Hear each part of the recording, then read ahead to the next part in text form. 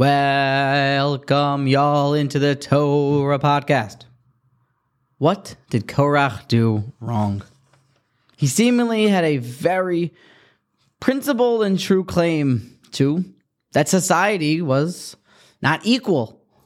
Moshe Rabbeinu, you just promised us that we were Mamleches Kohanim V'Goy Kadosh. We are a entire congregation of princes and kings. And here you and Aaron are above us, seemingly at a higher position, and it isn't fair. Actually seems like a valid claim. To answer this, I'd like to zoom out and jump right into the Mishnah in Avos.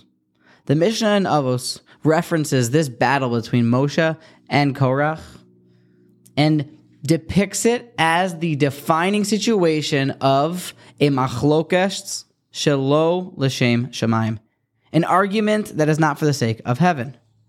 And what is the situation where there is a machlokes l'shem shamayim?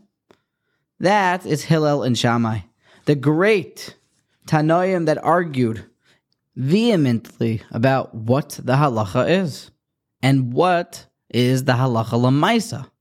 Now, that argument lasted for 3 brutal years, where the holiest of rabbis would go toe-to-toe, perhaps even red in the face, fighting for the sake of Hashem, fighting Lishma. Before we begin to examine why this Mishnah and this defining difference of fighting Lishma was the difference between Korach and Shammai and Hillel, and why it was Korach's downfall, I'd like to first say the famous pshat from Rabbi Yisrael Misalant on this Mishnah. Rabbi Yisrael Misalant tells us that this Mishnah is warning us that be very careful that when you are learning or fighting or teaching or arguing for the sake of Ruchnius, confirm that it's for the sake of Ruchnius. Confirm that it's not actually that you are blaming the rabbi or the gabbai or the Rosh Yeshiva or the mashgiach about something, when really you're just upset about something else. Our Yetzer Hara tends to make arguments into Ruchnius, spiritual, Jewishness arguments. Why? Because those machlokas, those disagreements last. They endure. People become very passionate and bitter in regards to spiritual disputes. So, Rabbi Yisrael cautions, make sure that when everyone's jumping on board to tear down something in spirituality, and someone's even fighting strong to build up something of spirituality, feel it out to make sure that it actually is a proper cause to be fighting for, even if it is in spirituality.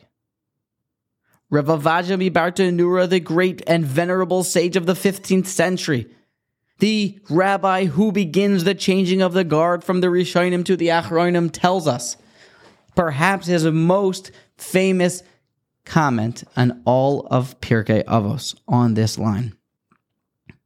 And that is, cut and dry, the defining difference between Korach's fight and Shammai and Hillel was truth against power.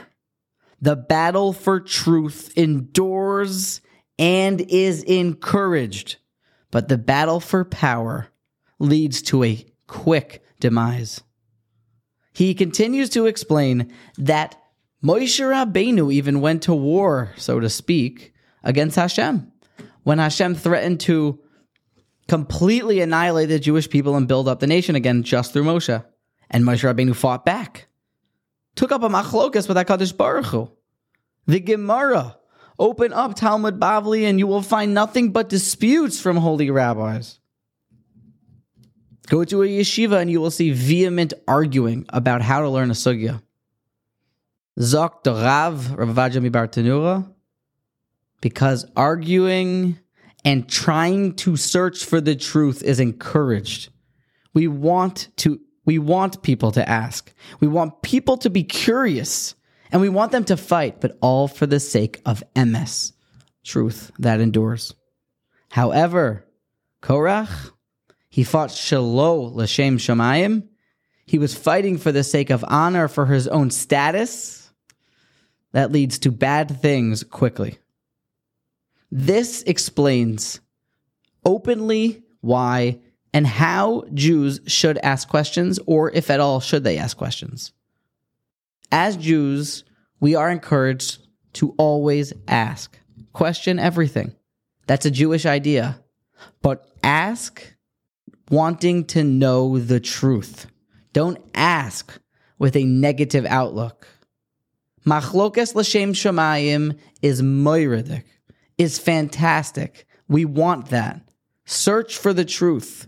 Be like Moshe and like Shammai and Hillel. And God forbid, don't be like Korach, who fought.